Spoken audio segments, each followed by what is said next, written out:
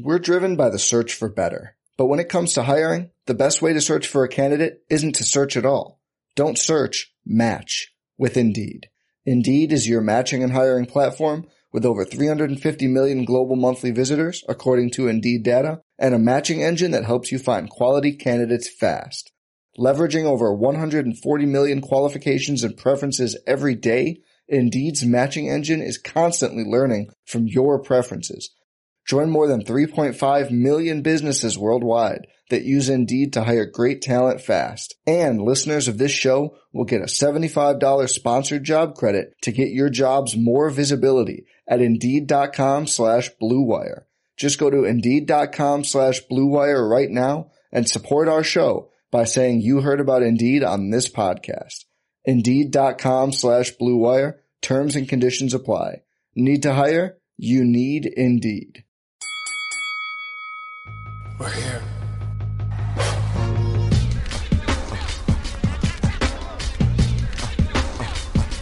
I wish I could give you this feeling. I wish I could give you this feeling. On the corner. What up, everybody? Welcome to another episode of the Corner Podcast. Kel Dansby here with the old man Andreas Hale. As promised earlier in the week, we're giving you a full boxing show to kind of sandwich in between our MMA and pro wrestling shows this week. If you haven't checked out our pro wrestling show, make sure you do that. It was great. That dropped on Tuesday. Today, though, all about boxing. It was a stacked boxing weekend. We just came off of an all-women's card that completely delivered. We had the return of Deontay Wilder. We had Devin Haney defending his undisputed crown as well. So plenty of boxing to talk about. And one fight this weekend, Lara versus San Martin going down, 126-pound division. Right now, one of my favorite divisions in boxing because it's super wide open. So we'll talk about that fight going down this weekend.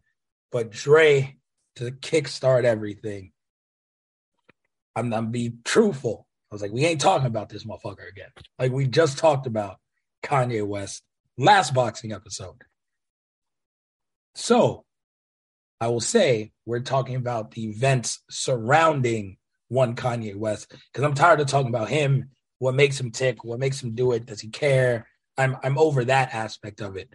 But we're now talking about the people around him and the people who enable Kanye West to continue doing what he's doing. Yeah, I mean, I don't want to talk about Kanye either. I'm kind of sick of him. But, you know, since the last time we talked, he went on Drink Champs. I won't watch it. 3.5 hours. Yeah, I won't watch it. I've seen the clip where he talked about George Floyd and fentanyl. And yeah, there's a the reason why I want to talk about this is because, you know, Facebook is like hell. So when you go on Facebook, there are people who say things that you're like, you're real? Like people like this are out there and they're close to you, right? So I saw people saying, well, the media wants to silence Kanye West because he's speaking truth. And I was like, no, it's not happening.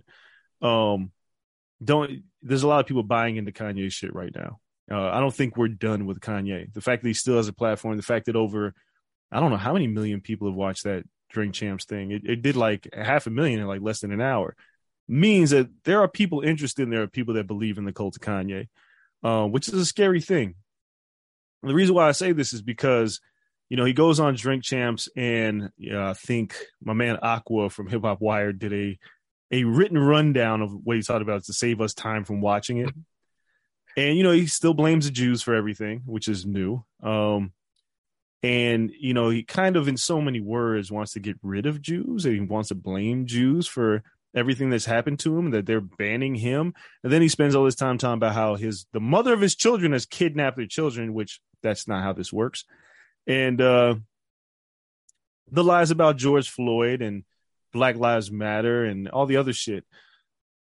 The problem is that we have to deplatform Kanye West. We got to stop giving him our precious oxygen for him to light these fires. And there are people in my timeline who was like, well, just don't watch it. Well, it's bigger than that now because he's not like a guy who has 20,000 followers or 80,000 followers or 75,000 followers or 500,000 followers. He has a ton of followers and influence over this community and this culture and society.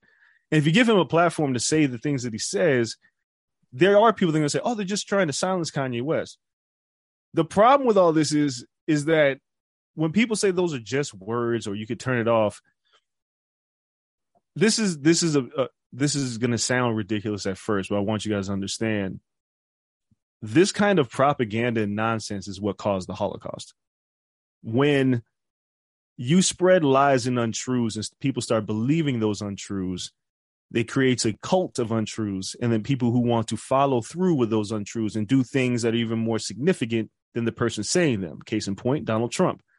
Another case in point, Charles Manson. Charles Manson never laid a hand on anybody, but he convinced his followers to murder people. I'm not saying Kanye's out here convincing people to murder people. What I'm saying is that influence, if you're going to be responsible enough to have a platform, you have to be responsible enough to understand what the influence of him saying lies and you not challenging him on those lies can do to a community and the dangers that it poses. And Noriega in revolt, especially after Kanye said, fuck Diddy, for him to still get that platform made it so transparent that it's more for clicks and views than it was for responsibility. Because it wasn't like Noriega and DJ FN were challenging Kanye West on anything. They were basically just giving a platform to sound off. Nori would say things like, oh, well, I don't know about that, Kanye, but that's not challenging somebody. And that's where journalistic integrity comes into play. And what Nori is, no respect to Nori, because I think I listen to Drink Champs. I think it's a fun conversation between artists and Nori because Nori's been around for so long. But that's what it is. It's a conversation. It's not really an interview. It's a conversation. When you have journalists who have a background to fact check and challenge their subjects, things like what Kanye West did won't happen because we'll say, hey, that's a lie. The George Floyd fentanyl thing, nope, that's a lie. You can't go around saying that shit. More importantly, we need to challenge Kanye what the definition of a free thinker is. A free thinker is basically what conservatives made up to say a bunch of bullshit and not be challenged for it. That's all a free thinker is. There is no such thing as a free thinker, because if it was, Kanye wouldn't allow Candace Owens to influence him so much. All the information he just got was from Candace Owens' documentary on George Floyd. It wasn't like he did the research and came up with a free thought that he created with his own mind. He is being fed by conservatives and right wingers information, and now he's spewing that information. I said on a few episodes ago, all Kanye wants to do is be different. His whole goal is, I want to be counter whatever's cool right now because I'm Kanye West. Fuck reading the book. Fuck knowing anything. Whatever I say goes. I'm Balenciaga, or I'm Ralph Lauren, or I'm he likes Donald Trump because he's different. That's all Kanye wants to do. But what he doesn't realize, these words are dangerous. So at a certain point, we just got to stop giving him our oxygen. Like I said, a fire doesn't care what it burns down. If you give it oxygen, it'll just get bigger. That's real life. And if you take away the oxygen from a fire, it'll go out.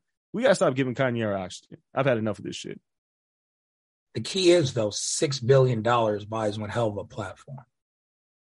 In fact, he bought a platform. He bought a failing platform. He went for the jig. He bought, like, for those who saw, Kanye is in talks, is not done, to purchase Parler. Parler is that right-wing platform like the conservative Twitter.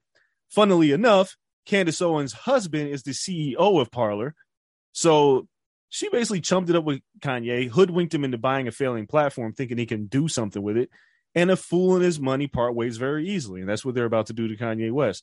But it's no coincidence that he bought a platform that's ran by Candace Owens' husband. That's ridiculous. That's stupid. He's got a lot of money, but he's worth a lot of money versus how much he actually has. Like, I'm not saying he's broke, but I have a feeling if he keeps going in this direction, he will be broke. There's a reason why NFL players that have massive contracts end up broke. Yeah, you don't spend properly. Kanye's got a lot of money, but the Adidas deal, the Gap deal, all these things are falling apart in front of him. It's very likely in 10 years that Kanye West is filing bankruptcy and broke as Kanye broke can be. Not broke like me and you, but he won't have the money that he used to have. It's a very realistic option. Yeah, because a lot of, and what people don't see, like a lot of the billionaires and people who get to be billionaires and so on and so forth, constantly invest. They constantly change their portfolio. They constantly get into the new hot thing, keep buying. And a lot of those are publicly traded. So you'll go and, cool, I'll become like the majority owner of this, the minority owner of this. You're all on the books. People want you on their board. It looks great. You're a billionaire. if Kanye isn't in those positions, the shares he has is probably the shares he has. But if they try to force him out and he has to sell that, and now the assets become very real, he'll blow through that real quick because there's nowhere else to turn. There's no other company to invest. You can invest in right-wing things. To my knowledge, I haven't seen one of these startups or companies or anything that have gone on since Trump has been out of office succeed. So good luck. I mean, you'll be doing movies with Gina Carano. Have you seen one of those? I haven't. No. So I think maybe her and Cowboy Cerrone or something, but I'm not positive of this. So at this point, it's a bad business model. If we just take it for its core as Kanye the businessman, it's a horrible business model. I don't know who's in this corner in terms of business. I mean, Gap he's not listening to anyone. Adidas used to be. It's funny because he keeps talking about Elon and all the people that he looks up to are people that I don't know how friendly he truly is with those people. And if those people are really interested in seeing Kanye survive, like Elon will basically say, oh, Kanye, I'll give you your Twitter back. But will he give Kanye like $500 million? I don't think so. So, and furthermore, it's like there's a difference between Kanye West and Floyd Mayweather.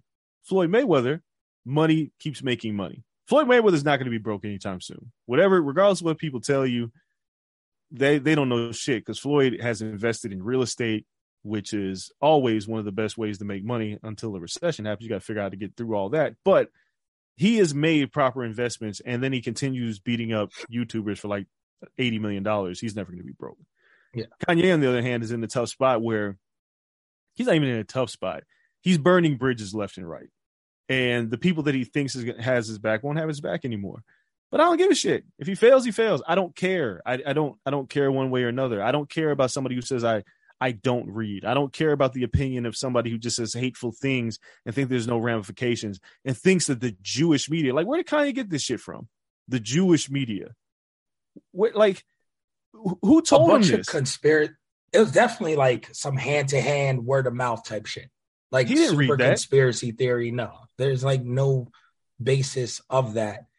He's now in a mode, and successful people being around them in sports, such other avenues, the ones I've seen just throughout my life, they are very successful. They handle success fairly well most of the time. Like they don't shy away from success. They're comforted by that. They're used to those things. Many don't even celebrate their successes because that's just every day. They're comfortable at that. Failure is terrifying to these people. Even the notion of getting close to something failing. Oh, something's about to fail? Cool. We're folding that shit. Even if we got to do bankruptcy, we're starting something new tomorrow because I need something to pop off. I need something because they're scared to death.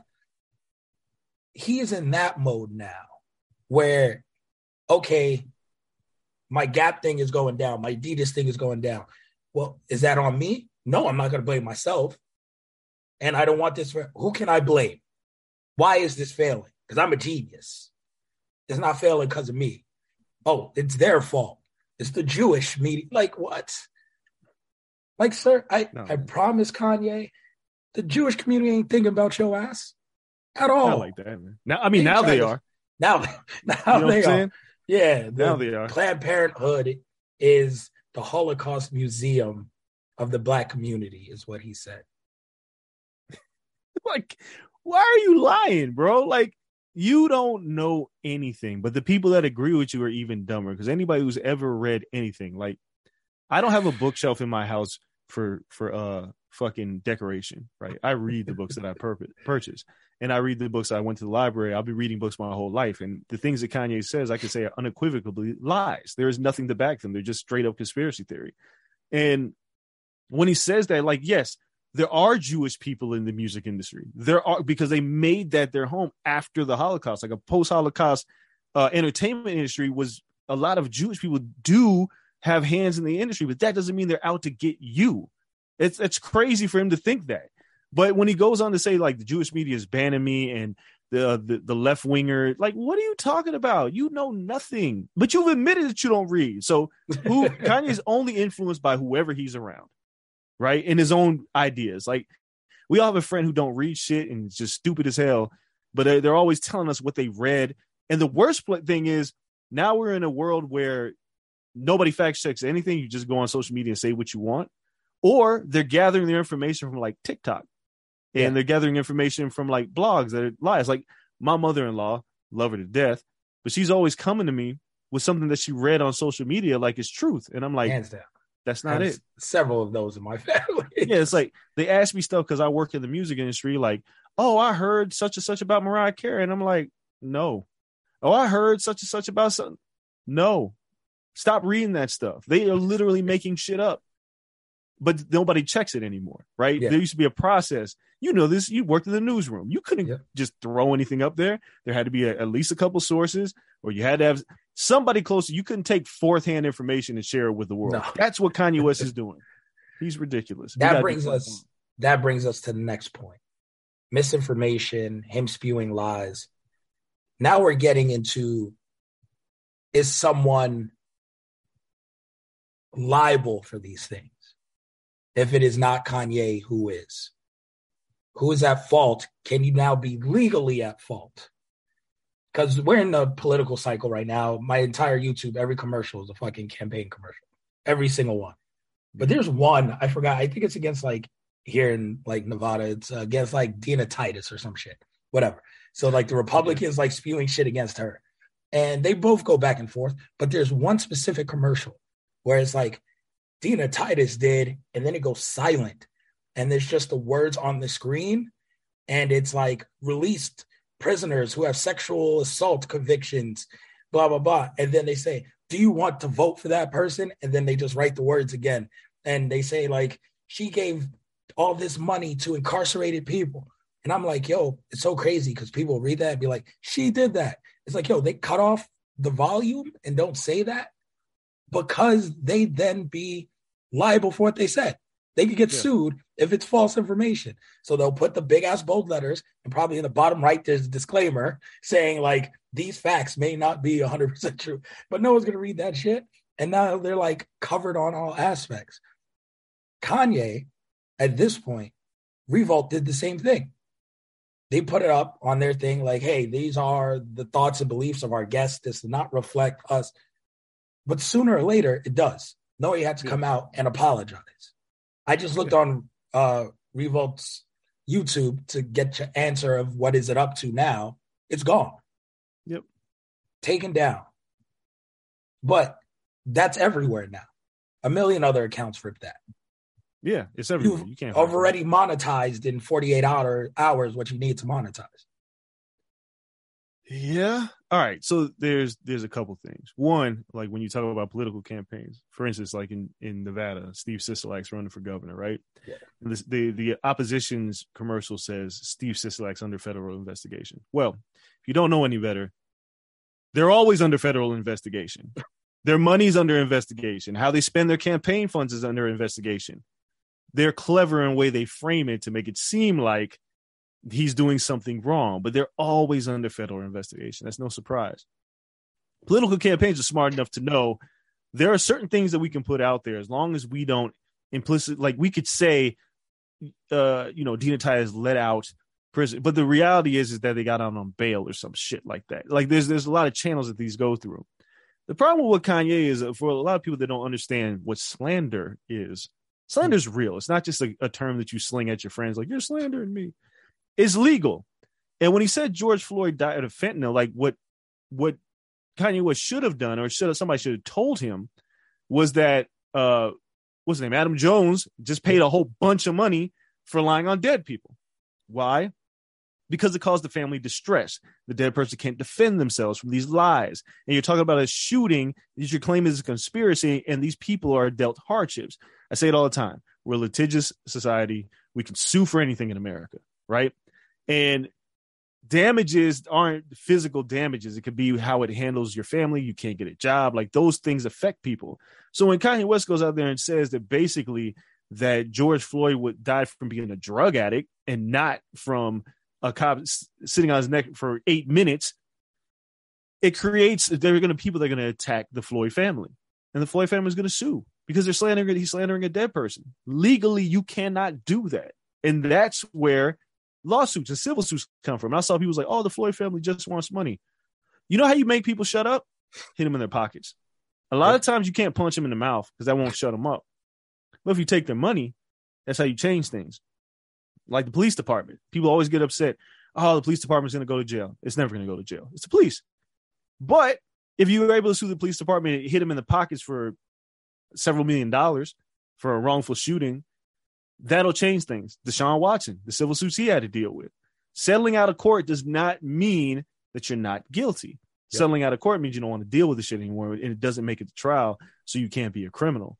But in Kanye's case, he's probably going to settle out of court because he's not going to want this to go to trial. He's not going to want this to go that far. But it's not because the family wants money. It's because Kanye needs to shut the fuck up. But guess what? He could shut the fuck up, but we didn't give him a platform for him to say this nonsense. If Nori, Drink Champs, Revolt, the producers, everybody behind that show was like, nah.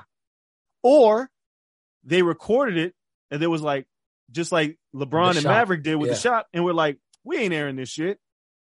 That's it. Maybe you give them the platform and you recognize like, nah, that shit ain't gonna work. Because if I got on this show today, right? If I was a guest on your show and I was like, I like beating women, you have to make a decision. Yes, we do. You either challenge me on this or you say that shit ain't gonna work. We ain't airing this. Yep. Matter of fact, I'm telling on you. Like you like to beat up women. But Nori was just Kanye basically said, I want to kill people. And Nori was like, that's interesting, Kanye. Have another shot. That's not how you journalist. That's how you do journalism, right? Like you just don't. And that's what it has Kanye in deep water now. And it's his fault and everybody else around him enable him. I don't know who's going to suffer at the end of the day, but the people that follow these words, because we are a dumb society that refuses to read books, we got to smarten up. We got to smarten up and stop giving this man a platform. It's ridiculous. You mentioned the people and who will follow. Like, there's a lot of people. The number one comment behind all of this now is, what about freedom of speech? First Amendment. You can't take that down. Like, oh, y'all are hating because he's just spewing his opinions. That's all he's doing. Right or wrong, you can't shut the man up. See, you guys don't care about freedom of speech. Those people bother. Because, again, people don't read. People don't know what's in the First Amendment. They don't know what that is supposed to be, where it stands, how it is used. They don't care. Freedom of speech means, like, if I'm in a third world country, I can be killed for the shit that I say. So now you have an opportunity to say what you want. But guess what freedom of speech doesn't protect you from? Consequences. Yep. If I go out there and I say whatever I want, and somebody says, I don't want to give you my platform, it's not censoring. That's just my choice to not give you my platform. Freedom of speech allows you to say those things without legal consequences and ramifications. Kanye hasn't legally been hit with anything for the things he said, except for slander, which is going to be a civil case. But that's not banning him. That's not violating his freedom of speech. Like, y'all people are dumb that say shit like this. Freedom of speech is legal. It's not, this has nothing to do with shutting him up. It's basically, you can say what you want, but guess what? I don't have to listen to you. I don't have to agree with you. I can say, nah, I'm not obligated to share what you just said. No, you can say whatever you want. That don't mean you got to say it here. Yeah. And that's the basis of it. Because him saying it on that show, listen, disclaimer, all that shit aside, they could be looped into that civil suit. Yep. They could try to beat it, but you're going to spend money on this lawyer. You're going to spend something. We going to hit you somewhere. And then you're going to have to prove this disclaimer because you allowed this shit to come out. Yep. So everybody's going to learn a valuable lesson from this. And hopefully in the future, we realize, like, not everybody's deserving of our platform. All clicks ain't good clicks. And we have to just be very careful with what we endorse, what we share. Like, we live in a different world than it was. Like I said, the beginning of this, the whole thing is like, the Holocaust didn't start because Hitler just woke up one day and was like, I'm murdering Jewish people. He got people to believe the things that he said. And that's how movements start. That's how cults start. That's how everything starts. through propaganda.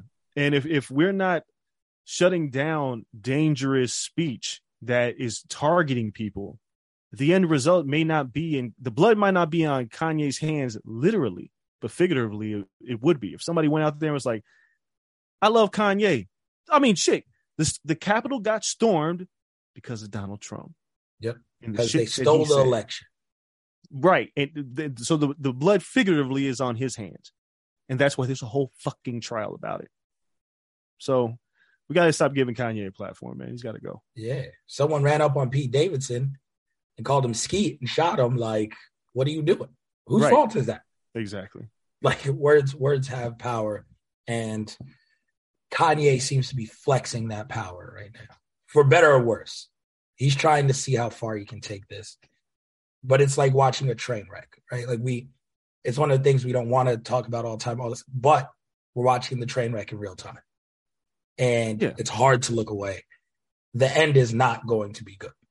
Nah, man. I mean, we're watching Herschel Walker clearly have CTE. And that man is a whole different world. Talking about not reading, I'm not sure if he can read. I don't know either. But he's the fact that he's allowed to get this far says a lot about our society. Like, why is he getting this far? Because he ran for a bunch of touchdowns. This is a great collegiate running back. Like, this man is not. But again, once Donald Trump became the president, all bets were off. You can be anything you wanted to be to run for president. He proved that. For better or worse, he proved that. There may be another way to flip it, and it works in our favor. But right now, it worked for him. And now you got people like Herschel Walker saying, I don't remember giving that lady money to get an abortion. I'm a cop. I'm a cop. Goddamn Paw Patrol. And he might win. He might win because people are stupid. That's how Trump won. The crazy thing is Trump became president as a direct result of Barack Obama being president. Nothing else. There would be no Trump if there wasn't an Obama. Trump would have never ran for president. It went so far to the left for conservatives that they needed to go as hard right as they possibly could to get a radical in office. And it was only because they hated seeing a black man in office. They'd be damned if a white woman was going to be in there next. Crazy. It's wild to watch. There's as many fireworks and craziness and politics and that end of things as there are in boxing. But we're here to talk boxing. So let's hit our break, come back and talk about the world that is boxing. All 3 cards from last weekend, preview this weekend's card. And we'll talk about a random-ass press conference that woke me up at 4 a.m. today. So we'll give that a quick talk right after the break. You guys don't go anywhere.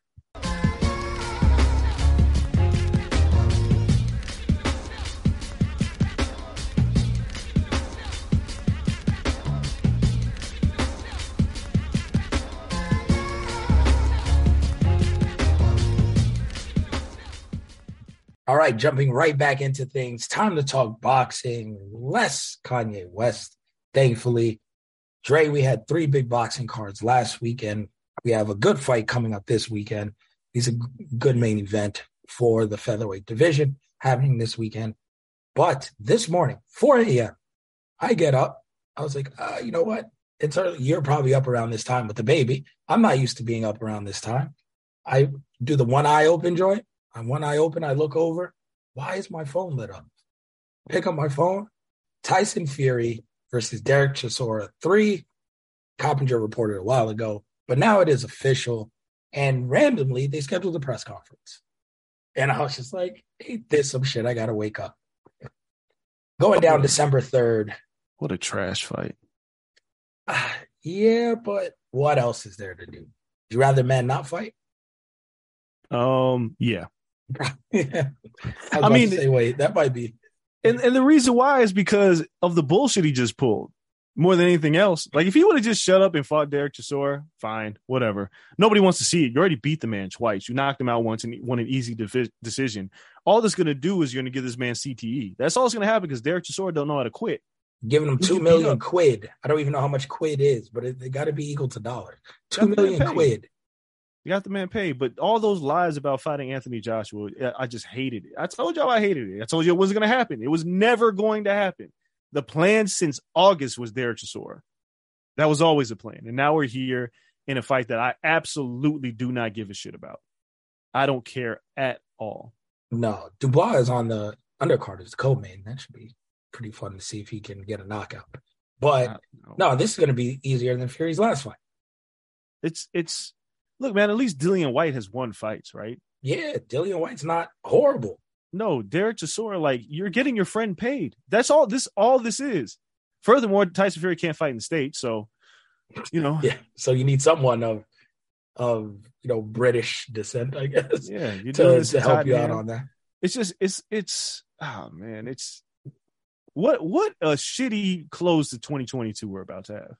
Like, we started off, a lot of people thinking, oh man, Spence and Bud are gonna fight November 19th. Nope. Probably ain't gonna fight till the first half sometime next year. Well, from all accounts, I talked to Dan Raphael on my podcast the other day, and he seems to believe it's looking more like February. Keith Heidig said the same thing. If it happens at all at this point. Yeah, I think it might happen. Maybe a little later, but we'll see. But we're at a spot where Errol just posted on Twitter that he's fed up. I could have fought already, he tweeted. Yep, he's tired of being on 147. Yeah, it's hard to keep that weight off because he's got to stay around that weight until this fight happens. And Terrence, and this is no disrespect to Terrence, he's hard headed, so he ain't gonna just take any shitty deal. So it might not even be shitty. He just thinks he wants more, and whatever it is, the shit ain't shitting, and we don't have a fight. So we don't have that fight. Bob Aaron feeling real good about himself right now, though. Bob Aaron's like, see, it wasn't me. Then Tank and Ryan Garcia kept teasing a fight. That shit ain't happening.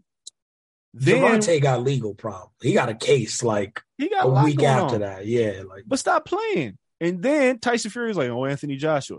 That ain't happening. So what's the biggest fight we have in the fourth quarter of 2022? Bivol fight. Yeah. Is October count? Does this count as the fourth quarter? No. Yeah, I guess so. Yeah. So we've had big fights. Yeah. We've had our big fights already. Like Jake Paul. Anderson Silva is the biggest fight in the fourth quarter. And that's no disrespect to Loma, no disrespect to Shakur. Yeah. But that's crazy. That's Paul's crazy. The biggest fight. But we were supposed to have 3 big fights. No disrespect to Bivol, but it's not Jake. He's not Jake Paul. No. But that's crazy. You have a YouTuber and an old MMA fighter having the biggest boxing match of the fourth quarter. Yeah. Because if you go through October, yes, we just had a nice slate of fights. But in terms of Main Street appeal and big fights, we ain't got shit. No, we're gonna Fury. I'm taking a vacation. Isn't even gonna be a pay-per-view. It's gonna be nobody. Dog, it's bad. And usually fourth quarters don't have a lot, but I'm just saying they really teased out like the Tank that it was gonna crush. Yeah, we were like, I was skeptical. I knew Tank and Ryan wasn't gonna happen. I knew that Fury and Josh was going to happen, but I just kept hearing people, yeah, it is. Yeah, it is. Like, it's not going to happen, guys. It's not going to happen. I just thought at least they would fight. Like, even if they're not going to fight each other, same thing with Spence and Bud. If you're not going to fight each other, and we got to wait anyway, just fight. November. Yeah. We'll fight in December. Like, same thing with Tank. Ryan, like, yo, just fight. I know Ryan wants to fight. Yeah, Ryan, fight JoJo. Tank, fight Isaac Cruz again. Then you know what? We pushed this to April, March, whatever. But now nobody's fighting. Fighting. Yeah, paralysis by analysis. Yeah. So Fury's fighting Chisora. That's all we got. But then you start running down the list. There's so many people that have only fought once this year, and it's not for men's boxing. Not a great year towards the end of the year. Not a great year. You know, had a great year. Women's boxing. Women's boxing absolutely crushed it this year. Incredible. I mean, when you bookend Katie Taylor, Amanda Serrano to pretty much start the year. I think that was closed like first quarter around there. Yep. And then now you come back with, even though it was delayed, still a big fight. We have Clarissa Shields versus Savannah Marshall. It's the biggest year in women's boxing history. Oh, by far. 2 sellouts, one in New York, one across the pond in London. It was just amazing throughout. This card for Clarissa Shields was amazing because it's an all-women's card, and usually people are like, oh, the women's fights, every fight was exciting. I enjoyed every fight on that card. You get to the co-main, and the main have real heat. Yeah. They got real beef, and it's like, yo, I want to see these fights. in the co-main, Alicia Baumgartner versus Michaela Mayer. One, Alicia Baumgartner came out to Glorilla. Yeah, she did. She met business. She got it. Alicia Baumgartner has it in spades. Yes, and Michaela Spice Girls it up. The entrances were amazing. They all got the AJ. They all got the Anthony Joshua entrance package. Yeah, so that was incredible. Crowd sold out, going crazy. They get to the ring, and then the bell rings, and it's like, all right. One person, I wouldn't even say that. There was all this built-up animosity between the two. And for the first 3 rounds, we got a pure boxing match. Yep. And on Michaela's end, we got the opposite of aggression.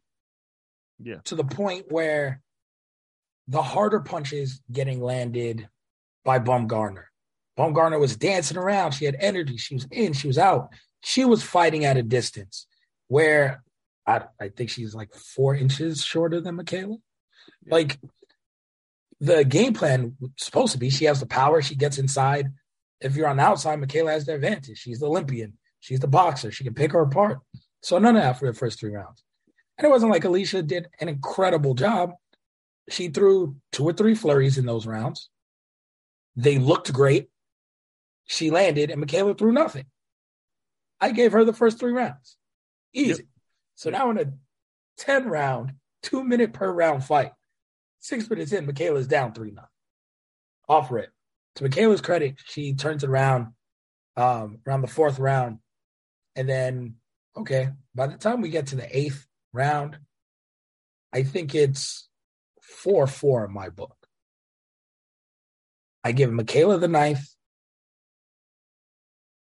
and the 10th round rolls around, and neither of them put their foot on the gas. And I was just like, yo, it's such a close fight. Go out there and get it. At least go down trying if you're Michaela. Because at best, in my opinion, you're fighting for a draw. You were down 3-0. Yep. So you're fighting for a draw. If it's already close, you're fighting to seal that 6-4 victory right now. There's no way you've run away with this shit. So go out there, put the pressure on, and that was the story. When she didn't, Baumgartner got comfortable and teed off on her. When she put the pressure on, when she actually took the fight to Baumgartner, it's not like Baumgartner was hurting her with shots. Michaela could throw in between punches, and she was doing well. She lacked the volume. She went out there trying to outclass her. I even talked to Michaela, honestly, like whatever. Maybe before next fight, I'll do an interview or something. But, and I'm sure she wouldn't admit this, I don't know if it's her camp. I think there was an innate fear of Baumgartner's power. Absolutely. For all the shit talking, for everything, the resume, I think what she did to Terry Harper and freezing her and everything, I think there was a fear in how muscular Baumgartner came in. She was ripped. She looked great. I think there was a fear of that power. Because we see Michaela firefight and trade with everyone else. She wouldn't do it here. And then the cards are red. Michaela gets a 7-3 card off rip. I'm like, what? Yeah. And then the next 2 cards, 6-4, Alicia Baumgartner. I personally thought 7-3, 6-4, 5-5 would have been the way to go. Draw it up. Let's run this shit back. But it didn't go that way. I had it a draw. I never saw a route for Michaela winning. 6-4 Baumgartner, I could be talked into. And that's what it ended up being. And Alicia Baumgartner says she's not going to give her the rematch, even though people would love to see that fight again. It's main event worthy. Baumgartner wants to be undisputed. There's no rematch clause. I couldn't say, honestly, Michaela would have gave her a rematch. Fuck it, it's all fair. All fair in love and war. And, you don't have to. Michaela is now in a sticky place. I don't know where she goes. But Baumgartner now has her plan laid out. She knows what she's chasing. And her star power increased exponentially from this fight. Yeah, so I guess I'll start with the fight itself. Michaela May and her team need to go back and watch the fight and start kicking themselves immediately as a team. Michaela needs to, because she respected Alicia a little bit too much. I don't care about the trash talk. I'll talk about trash talk more when we get to the Caleb Plant fight. But the trash talk led to you think that they're going to fight a certain way, but Michaela respected Alicia's power. And one of two things happened. Either she respected it too much, or she was Lomachenko thinking, I'm good. I can fall behind a couple of rounds and I can just dig myself out of whatever hole. I'm downloading data. Not everybody can do that shit. Don't work for everybody. What she quickly realized is like, oh, Alicia's better than I thought. I think that's what she realized about 2.5 rounds in the fight when she started making an adjustment to start press forward. She realized that Alicia was faster, probably stung her a couple times. Like, even if you don't get hit clean, you feel somebody's power. Oh, yeah. And you recognize, like, all right, I probably shouldn't get hit clean by this woman at all. It's probably not a good idea. And she's fast and she has a nice jab. By the time she figured that out, she's down 3-0. She makes an adjustment. What she also didn't bank on was Alicia adjusting with her. So down the stretch of the fight, it wasn't like Michaela started winning rounds and then Alicia made an adjustment and it became really close. I had Bumgarner winning 6-4. On no planet did I see Michaela winning this fight. If there was a draw, would have been like, cool, I get it. But it wasn't. Michaela kind of gave this fight away by giving away those first 3 rounds. The next part about this, about Bumgarner not giving her an immediate rematch, there will be a rematch. It won't be immediate. I don't feel like boxing needs a million immediate rematches. No, it doesn't. I love when shit marinates. What Alicia's going to do is she's going to fight Choi. That's her goal. She wants to fight Choi. If she wins that fight, she gets to be undisputed. And then there'll be an offer on the table for a whole lot of money for a rematch with Michaela Mayer. And then Alicia go, all right, cool, I'll take it. But right now, there's no reason. I think Alicia knows, like, she's confident in herself. She wants to up her value. And, like, I'm doing a Sirius XM at the fights with Randy Gordon Friday morning, and we got Alicia on the show. I pitched. I was like, yo, I need to get Alicia on the show. So I'm going to be talking to her tomorrow. And, but I want to ask her that. It's like, that money's going to come around. And you know that money's going to come around for a Michaela fight. They'll probably end up in the States, too. And if you beat Choi, if that fight happens, you're the A side. You command the money. That's what you want. And I know that there's a part of her. I didn't like how Michaela handled herself in the post fight. I didn't like Michaela saying, I saw the defeat in her eyes. Just you. Where? Nobody else saw that. I know I won that fight. No, you didn't. I'm sure she's gone back home. I'm sure she's watching now. And if she still delusional thinks she won that fight, her corner's going to have to check her. She still thinks she won. She was on Twitter today. Have to check her. Yeah, her corner's going to have to check her. Because you said, Alicia, you got to eat it. You got to eat it. You talked all that shit. Alicia ain't beat nobody. Well, now she beat you. Yeah. Like, now she beat you. Alicia, you're not that good. You know, I got Olympic credentials. None of that shit mattered. You lost. Eat your words. Go back into camp. Get better. Get the rematch. I think Michaela's still a great fighter. I think the great thing about this for both of them, whether they know it or not, is this is one of those situations where nobody really lost. Like, y'all lost. Like, Michaela, you lost, but that rematch is going to be so big. There's enough people that feel like you won. Right. Like, I posted Alicia and, like, her winning and her with the belts. People were like, robbery. Michaela got robbed. And I'm like, what are y'all watching? But worst word in boxing. You know what? Cool. There's enough people who believe you won that builds the intrigue. Yep. And there's nothing better in boxing than a good trilogy. Yeah. And if you think the trash talk was bad for this one, imagine the rematch. Oh, we got to make specials for this. Hey, man, I'm going to have to call Alicia. We're going to have to do a whole video package, WWE style. You think I'm playing? No, I promise you. And if it's ESPN, if it's wherever the hell that fight ends up, printing money. Yes, printing money. Huge. Because they are both stars. They both look like stars. They have it. And I mean, when I say Alicia has it, what I mean, not just the looks, I'm talking about her personality, her charisma. She has it in spades.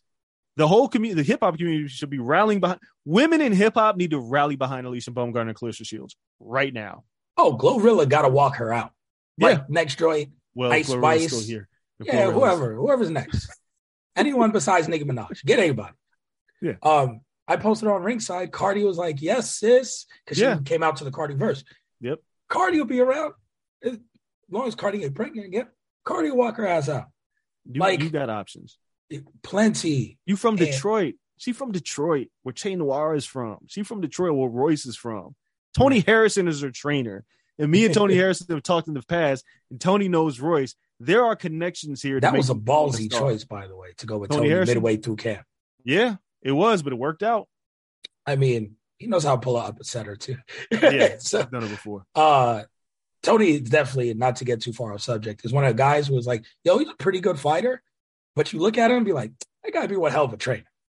Yeah, he sees boxing well. Like, if you listen to Tony talk boxing, he gets it. Like, we'll get to that in the Wilder fight, too. Someone who's an okay fighter. But you're like, you know what? As a trainer, very good trainer. This motherfucker might got it. So, no, that fight, to some people, didn't deliver. I like it. I like the intrigue. I think it's set up, run it back. Everyone needs a good foil. Yep. These two will be each other's foils. Now, to the main event, a fight 10 years in the making.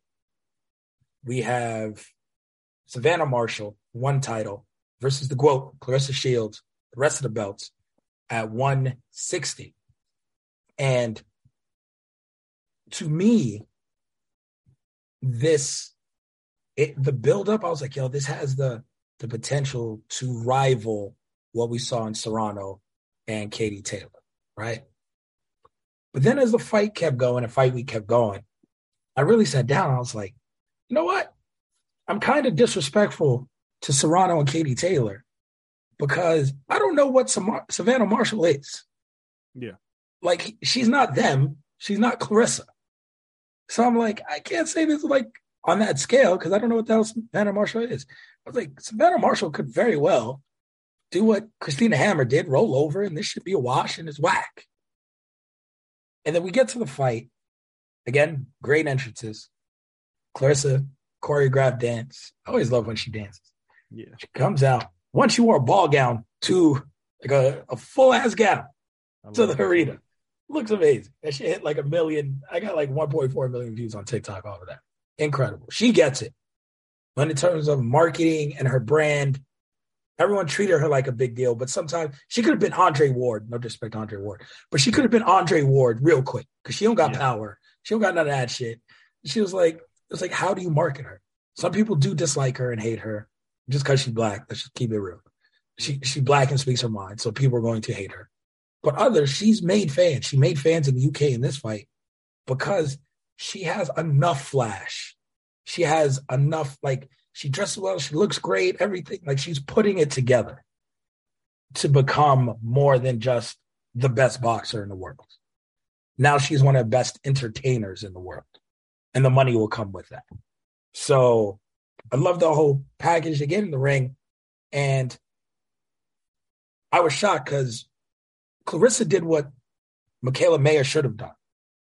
Mm-hmm. You're against the big puncher. We're going to see what they got. I will adjust because I'm the better boxer when I get rattled. It's the Floyd mentality. Because people give Floyd shit and say he's just running. That's not the case. If he knew he go in there with a puncher, first 2 rounds, he get hit a little bit. He'd be like, I don't want them to hit me. And then he'd run, outpoint you, and be like, cool, because I'm the better boxer. But if he tasted your power and you were a punk, he don't stand there with you. He's going to trade. And that's what Claressa did. She took the power. She was like, this girl hits hard. Not hard enough to get me the fuck out of here. So I'm going to throw punches and bunches. And they threw a ton of punches in the first 5 rounds of that fight. And Savannah Marshall brought out the best of Claressa, but she ate everything Claressa was giving. And Claressa was sitting down on punches. She wasn't moving around. It was so different than her other fights. And Savannah was just like, whatever, walking through stuff. I thought Savannah took a couple of the rounds when Claressa kind of took her foot off the gas. So I thought the first 5 was clean sweep for Claressa. But then we get to like maybe 7 and 8. I give to Marshall. Claressa ended strong, 9 and 10. I think officially Savannah only outlanded Claressa in 1 round. Yep. But I'll give her 2. Shits and giggles. I like the way she pressured and she stood there. And a couple rounds, she had the harder punches.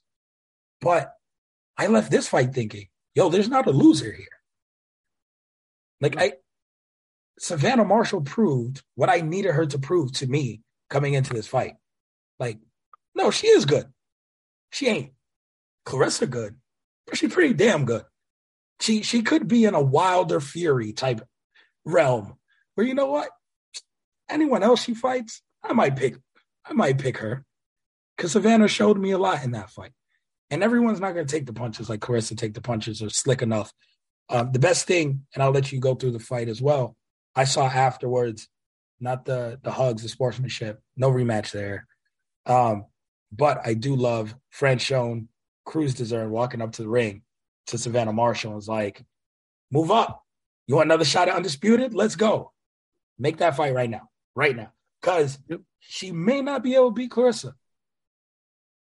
But I've seen Franchone lose. Franchone's great. I've seen her lose to someone with pop. The girl popped for every steroid under the moon after Franchone got her belt back and then never looked back, became undisputed champion. Well, I give Savannah a chance at beating Franchone. And if she does that, now we have one hell of a rematch because Clarissa could be a 3-division undisputed champion in a rematch against Savannah Marshall at 168. I mean, she's 3 times undisputed. So there's... It'd be 3-division 4 times, which is absurd. One, I said it before, Clarissa Shields is the best women's pound-for-pound fighter in the world. Katie Taylor's not... There's no 1A and 1B. She is now one on ESPN. She is the greatest women's fighter ever. Yeah, I mean, I will hold off on the greatest women's fighter ever talk until she retires. The only reason why is because if she Roy Jones herself, then it fucks everything up. Even then, her catalog is better than every other woman. So it's like... I agree, but, somebody else could come along in the middle of all this. But right now, if her career ends today, yes, greatest women's fighter of all time, hands down. But even still, she's easily number 1 pound for pound. I told you it was wild that somebody was like, oh, she's an underdog in this fight. A sports book had her as a plus 100 underdog. No, she's the best. Oh, you should have told me that. I would have bet my house on it.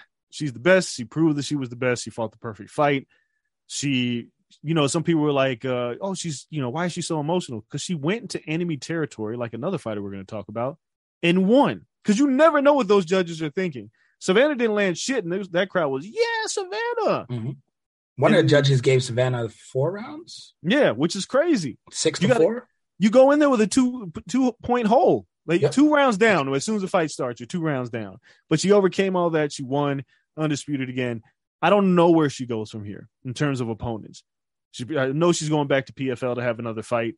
But, dude, black women are amazing. Her and Alicia. Like, and the reason why I say this is there were no black women in boxing once upon a time. There really weren't. Not foreigners. Layla. It was mostly foreigners, Christy Martin, and some other white women. We had Ann Wolf and Layla Ali. Wolf. That's it. And Layla Ali. And like Lucia Riker, I don't know what the hell she was. She was a machine though that Christy Martin never wanted a part of. But other than that, like there's never been like, aside from Layla Ali, there's never been like truly charismatic black women in boxing. But now you have Alicia Baumgartner, Clarissa Shields, Jessica McCaskill, like Ramla Ali, who I tell everybody keep an eye on Ramla Ali because she's not only is she walking runways because she's a beautiful woman, but she could scrap. Franchone is there. Yeah, Franchone is there. Like there are some excellent black women. Jonas. I think Jonas Natasha Jonas. Yes, Natasha Jonas is at 154. I think she might have picked up one of her belts. There's some black excellence in women's boxing. I just love to see it. But and they're all so different. That's my favorite part. It's like no two are the same. The temperament and look and presentation. It doesn't have to be. Everyone has to be the mean black woman or the scary black woman, like stereotype. No, some people are talkers. Some people aren't. Some people dress like this. Some people dress like that. Like it's cool to be whoever you are. There's all different types of black women there representing. Yep. So it's great. Beautiful for women's boxing. Like I said, 2022 is a huge year. It's a year that we'll go back on, and there will be women who start boxing 5 or 6 years from now and say that particular night, this year, 2022 is the reason why I started boxing. That's how big this year is for women's boxing. Hands down. Oh, and before we move on, there's definitely love the black excellence and everything. I rarely delete comments, like in comment sections. One comment that is whack and not fair to Savannah Marshall. And it was like a photo, like GIF one on Twitter. And it was getting too much traction. I was like, yo, get this the fuck out of here. but it was a clip from the Great White Hype, and say it was like the great. I was like, yo, she ain't that. No, she not. She wasn't forced into because they want a white champion. Yeah, like, that's not how this works. Nah, that's not the narrative. I was like, nah, you whack for that. I was like, Yeah. So it's like, yeah, nah, like the Black excellence is lovely, and I love that. I love the dynamics. I love everyone getting to be themselves. All the women. Again, Christina Hammer's out there. Siniesa is about to fight, making her top ranked debut in a couple of weeks. Like, everyone's just so dope. Everyone got their own bounce. Women's boxing, if people say boxing is dead, oh my God, I hate boxing. MMA is so much better. Women's boxing, everything we complain about in men's boxing, women's boxing is figured out. They have everything besides the huge paychecks. Yep. And that hopefully that'll change soon. And 3-minute rounds. Huge paycheck, 3-minute rounds or 12 round fights, if you want to keep it 2 minutes. That's the only thing they do wrong. Outside of that, it's amazing. All these women will fight each other. They'll fight each other multiple times. They all want to be undisputed. They're all traveling everywhere to make these fights happen. Wherever you got to go. Like, yo, I got to fight you in your auntie's backyard. You paying me? That's where we're going to do it. So I love women's boxing right now. So all the kudos to them. To me, the biggest fighter weekend was their fight. Definitely. But then we have Devin Haney traveling on the road again to Australia to fight George Kambosos. It was in the contract. No matter what he wanted to say, what he wanted to do, he had to go back out there and give Kambosos his shake at the title again. And though this was a different fight than the first, Haney dominated from front to back, fought a different fight. Kambosos tried to adjust and be more, I want to say elusive, or like he tried like a peekaboo style, but he kind of just looked like Jim Carrey in the GIF, where you just going like herky jerky side to side. Like, it was very weird. And I thought it negated Kambosos' power completely, trying to do too much and get Devin off his angles and stuff. And Devin cruised again. And Devin's been on my pound for pound since he beat Kambosos last time. I think it's disrespectful to not have an undisputed champ on your pound for pound list. Other people at ESPN disagree with me. With that being said, 2 wins against Kambosos. Now we don't know what Kambosos is, besides a guy who beat Teofimo Lopez on his worst night with a hole in his esophagus, right? Like, unfortunately, we'll talk about Kambosos here in a second, he could be headed towards Buster Douglas land. Yeah. Where that was it.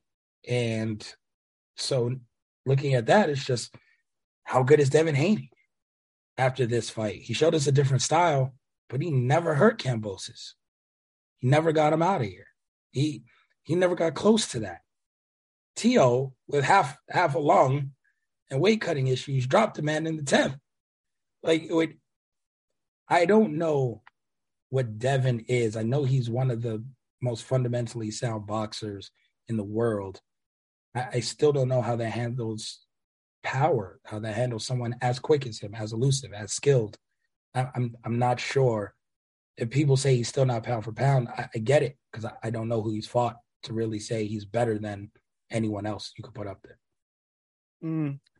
I'll disagree with that, because he's beat Jojo Diaz, he's beat Linares, he's beat Kambosos twice. I'm sorry, Kel, but the Astros just hit a home run on the Yankees as we're recording this podcast. That's fine. What else? But he has beat better opposition than his peers. He's beat better opposition than Tank. He's beat better opposition than Ryan. The only person that is his peer is Shakur. So I think it goes Shakur, Devin, and then the rest. Tio is the wild card in this, because Tio did beat Lomachenko. Yeah, Tio has the best resume. He beat Lomachenko. That's his resume. He beat Comey straight up for the belt. And he didn't beat him. He starched him. Yeah, but here's my thing. I'm not going to be critical of Devin Haney's power. Floyd Mayweather didn't knock out everybody. Best fighter in the world. Towards that end, correct. Yeah. He didn't have a ton of knockouts. Early on, he had some power. He was beating the hell out of people. Shakur Stevenson doesn't knock everybody out. No, but they punish people when they need to. But Devin doesn't he really punished George Kambosos. George Kambosos was a bloody mess in that fight. He got beat up in that fight. George Kambosos has a chin. That's more all. More so of this fight than the previous. Sure. I mean, Devin fought a different fight. Devin looked at it and it was like, okay, I know what you're going to do. And then we started coming for it. It's like, perfect. He started blitzing with that lead right hand. And any fighter, you start cutting loose lead right hand, that's trouble. Can't get out of the way of anything. I won't be critical about Devin not knocking George out. Maybe George isn't built to be knocked out. Maybe he's just like Adrian Broner. Can't knock him out. Do whatever you want. He's not gonna lose like that. He'll just get beat. I think Devin is the second best of these so-called, I guess you can call them five kings now, because now it's between 35 and 40 with Tank, Ryan. Like, you can't tell me Ryan's got a remotely close better resume than Devin Haney does. No. Ryan. Tank neither. Who's Tank for? Tank has the worst resume. By far. Yeah. T.O.'s the only person that you can say, okay, well, you have the best victory of everybody with Lomachenko, but you lost. No matter what you say, you lost. Yep. And it happened. But it's a redeemable loss, because if you keep winning, we'll forget about it, because we'll literally say, yeah, COVID complications, all that shit was going on. That wasn't really a loss. Yep. You just got to keep winning. If he wasn't title chasing at 140, I'd say fuck it, run it back with Kambosos. At 140 pounds, just beat him up just to show you that you could, but he's title chasing. No, but Devin Haney is that good. But I still, right now, based on those two performances that I saw from him and what I saw of Shakur, I think Shakur is the class. He is the man. Yeah, I think he's the best out of them. He proposed like a Super 6 tournament. The shit will never happen, but it's great to think about. Half of it's extremely easy. Yeah, but it's just Super 6. People don't remember. Super 6 tournament was horrible in the sense that the it took injuries forever. Were crazy. Yeah. It just took forever to complete this tournament, and you don't want to do that with these guys. All they have to do now is fight each other. That's all that's left. Just fight each other. Devin, Shakur, T.O., Tank, Ryan, Isak Cruz. Got Regis Prograis 40. He's getting ready to fight. Josh Taylor. You have a lot of all these guys. You just need to fight each other. Jose Ramirez is still hanging around. They all got to fight each other. That's it. I was impressed with Devin Haney's performance. He didn't knock him out. I didn't care. He beat the shit out of George Kambosos. And he's the undisputed lightweight champion. Can't take that away from him. He's pound for pound for me. No, yeah, he's been on my pound for pound list. It's just, I guess, if people want to keep him off, whatever. Then we go to Brooklyn to end the night. Caleb Plant versus Darrell in the co-main event. For a second, the card was kind of like boring, and then it kicked up. Well, this fight sucked. It ended up being like 3 straight finishes finish night, because Frank Sanchez, it took him forever. But Frank Sanchez gets the knockout to open up the pay-per-view card. And then you're like, all right. And then Plant and Darrell kind of sucked for a second. It sucked the whole fight. The fight was bad. It was ugly. They were throwing each other around. Darrell was rabbit punching. Yeah. It was not a good fight until the knockout happened. The fight sucked. And the knockout came swift justice. Hey, man. That's what happens when you say you'll never get knocked out by a white boy.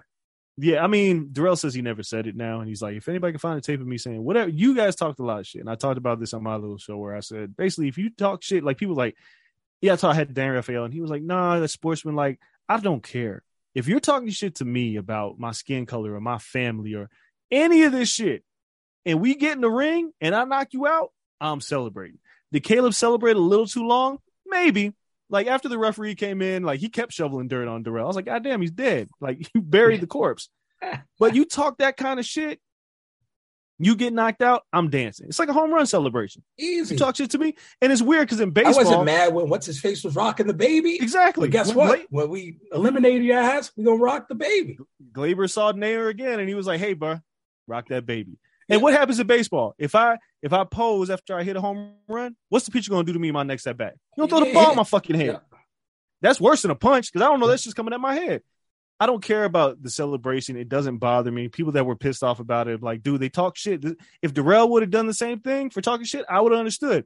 Now, if Canelo's fighting somebody that he respects and he knocks him out and he's shoveling dirt on him, now that's disrespectful, because y'all came in with respect. These two had no respect for each other. Canelo could have shoved dirt on Triple G if he knocked him out. I would have been fine with it. Yeah, Caleb Plant did what he had to do and knocked out a man he said he was going to punish. And now I'm interested to see where he goes from here. I mean, Charlo hasn't fought in a year and a half. I don't know why. I don't know what the Gary Russell Jr. disease is, but it's like these fighters have it, where it's like we're gonna fight on a holiday. Charlo, Bud, they gotta stop, man. Y'all gotta fight more often. You're killing me. They just wasting their prime. So whatever. But that'd be a great fight for him. Obviously, Benavidez is an amazing fight, but Benavidez just booked a fight. Yeah, he did. He's got Utsukaki in February, and that's somebody Caleb already beat. Look, man. Caleb just want to come back real quick, stay busy, fight in February, and line each other up for like June.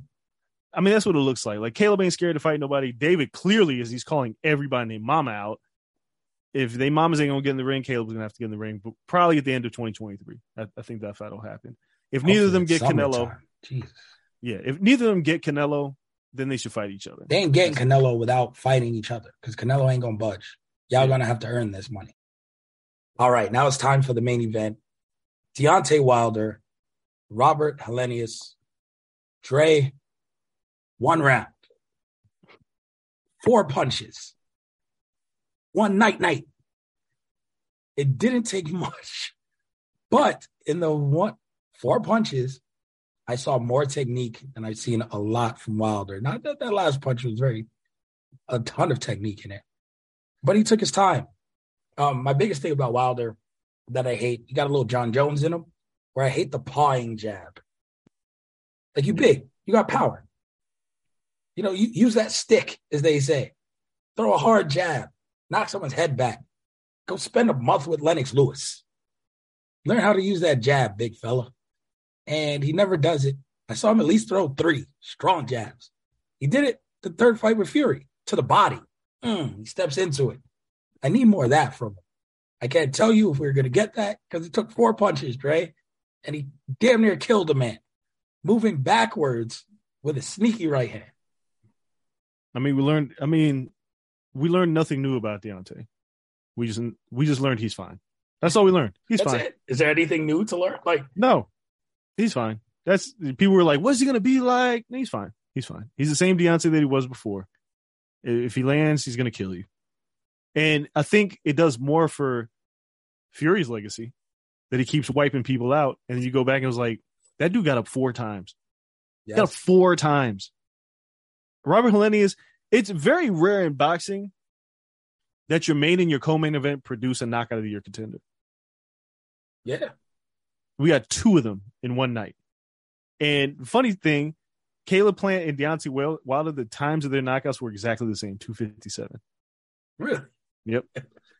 But here's what we know about Deontay. He is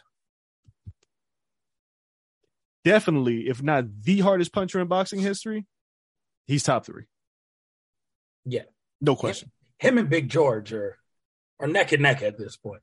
So you have George Foreman, you have Deontay Wilder, you have Ernie Savers, who never won a title. Yeah. You have Joe Louis, was a pretty big puncher, but not as big as Deontay. The thing about that makes Deontay different is it's 1-punch murder. Yes. Like it doesn't take, and it's not like we've only seen, like I've seen Klitschko knock people out with 1 punch. I've seen him use multiple punches. Most of Deontay's knockouts are literally 1 punch. And he wipes people out. That's why Foreman is the only comparable thing. Like that drive-by uppercut by Foreman is the greatest thing I've ever seen in a boxing ring. But even Foreman, people out. Like Foreman, like everybody remembers him knocking out Michael Moore. Like he was losing the fight and he just mowed him down with 1 punch down the middle. But think about this. Foreman, this is not a disrespect to George Foreman's power because he's still one of the biggest punchers in boxing history. Sonny Liston as well. It took him knocking Joe Frazier down like 3 times. Like he clubbed Joe Frazier multiple times. Deontay didn't need that. Like Deontay, you don't get up. He wasn't facing Joe Frazier here. No, of course not. When he faced a guy of that excellent level, I mean, it did take 3 or 4 times. I don't know. Like, technique be damned. If that man lands flush, there aren't too many people that are like 6'9", almost 300 pounds in boxing history. Like, to absorb that. Right. And more importantly, we have to remember, Deontay Wilder, for most of his career, including this fight, he was around 213. He was 213 for this fight. And he's fighting Robert Helenius, who's got a good 40 pounds on him. He's and he 8 pounds murdered away him. from Cruiser. Pound for pound, he's the biggest puncher in boxing history. If he went down to Cruiser, he's wiping out the division in 4 months. Like he again, like people are gonna say Mike Tyson. Mike Tyson did not hit like Deontay Wilder. I watched a lot of Mike Tyson. Like he would hit people, but they wouldn't just. He'd knock them out. Like he would knock them out. They'd get up and like stumble. Deontay Wilder is killing people. He is separating them from their senses where they can't get up. Bermain Stavern, Spitzka. Go watch the Spitzka fight. Watch what he did to him. Dominic Brazil died. Just crashed. He did. Luis Ortiz twice. He hit Luis Ortiz on the top of the forehead. Yeah. Not even like a point where like jaw, temple, top of the forehead. I don't care what y'all say. Y'all can throw any name at me. Deontay Wilder, you can make an argument he punches harder than anybody we've ever seen in boxing. This is absurd what he does. He erases people. And it looks like Wilder versus Ruiz will be next, ordered by the WBC. Yeah, nobody's going to listen to them. Like, if they make that fight, it's because they feel like making that fight because they're both under PBC. Like, that's the only reason that fight will get made. WBC ordering that fight, I guarantee you, if the WBC orders that fight and if a call, they're going to try to call Eddie Hearn, the Joshua fight's just going to take a lot longer to make, right? Because there's just too many things to jump over. But if for some reason Alexander Usyk feels froggy, that's the fight that'll happen next. And it's going to be him Fury, though. Like, because Undisputed, it should be. He's on the clock. So you don't want to. No, Wilder will always be there. Yeah, he will. I'm just saying if he felt froggy, like there's nothing that ties him explicitly to Andy Ruiz. It's probably the fight that'll happen next. And it's still a very big fight. He's going to kill Andy Ruiz. He's going to kill that man. Yeah. He's going to kill Andy Ruiz. The fight that I want to see is Deontay Wilder and Joe Joyce. Oh, I think Joe Joyce, I want to see him against one of these top guys. If Deontay Wilder can Joyce Joshua, I think will happen before Joyce Fury, Joyce Wilder. I think that's a fight. And I'm not sure if Anthony Joshua wants that smoke. I don't know. Joe Joyce isn't big on technique. He's just big on coming forward and wearing you down. Anthony Joshua, he had a problem with Usyk. He got caught by Ruiz. They're all intriguing fights, but you got to remember Anthony Joshua's got an eraser too. So he punches a lot harder than Joseph Parker. When he throws, yes, he does. When he sits on it. Yeah, he punches a lot harder than Joseph Parker. But the fact of the matter is that Deontay Wilder's legacy, when it's all said and done, like the Hellenius knockout just did it for me. Because again, Tyson wiped out Burbig. Tyson wiped out people. Then Tyson got knocked the fuck out, right? Like he got beat up by Buster Douglas. He couldn't put Buster Douglas away. Oh, Tyson's definitely the third hardest puncher. I don't know how I didn't mention Tyson. Yeah, cool. I don't even know if Tyson's the third hardest because I think that uppercut was. Yeah, but I mean, Ernie Shavers was murdering people. Sonny Liston was murdering people. Mike Tyson, when somebody stood up to him, he wasn't the same. Mike Tyson was more fear-based. I'm not saying he didn't have power. That's ridiculous. But at a certain point, it became fear-based. The man was intimidating. But you got to get there first. Like I agree. He was knocking the hell out of people to get that fear. But first. He was a kid. Lennox Lewis was a big puncher. Yeah. Vitaly Klitschko was a big puncher. Joe Frazier was a big puncher. Big dude, yeah. Yeah, they all revolve in the same hemisphere of big punchers. But again, Deontay Wilder could lose a whole fight and just land one punch and it's over. I can't say that about any other heavyweight. George did it against Michael Moore, but he couldn't get rid of Muhammad Ali. No.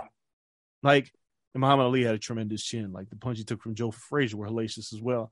I just decided, and then again, why would he hover around 215 doing this to people?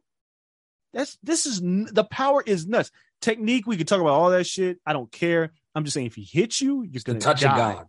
Because it can come from wherever. There was no windup. That's the other thing. He's not loading up these punches. He's just letting it go. He was on the back foot and just kind of threw it out there.